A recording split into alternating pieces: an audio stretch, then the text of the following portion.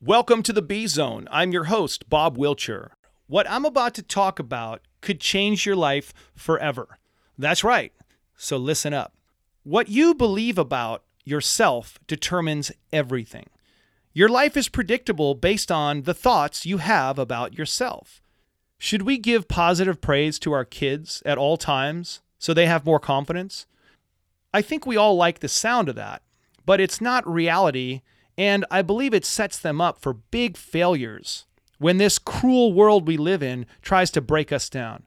Every sports game I've ever played in or watched had fans yelling for and against the players. Then there are the players themselves.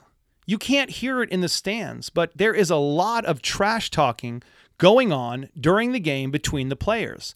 This is going to happen. Just like someone is going to talk behind your back at school or in your workplace, it's inevitable. The only way to survive and thrive in this world is to train yourself to get focused and not react to stuff that doesn't matter.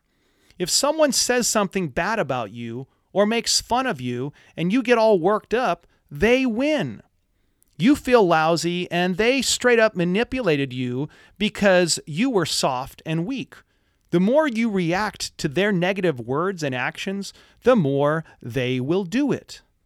Positive encouragement and support is something we all crave, and we should dish it out when it is deserved. But overusing it just because you want to make someone feel happy is not doing them any favors. Most people are on an emotional roller coaster and completely dependent upon the environment to be just right. Nobody is going to go crazy and pretend like you made a basket when you airballed it. They are going to make fun, and it won't stop until you prove that you can stand up to the pressure and overcome it.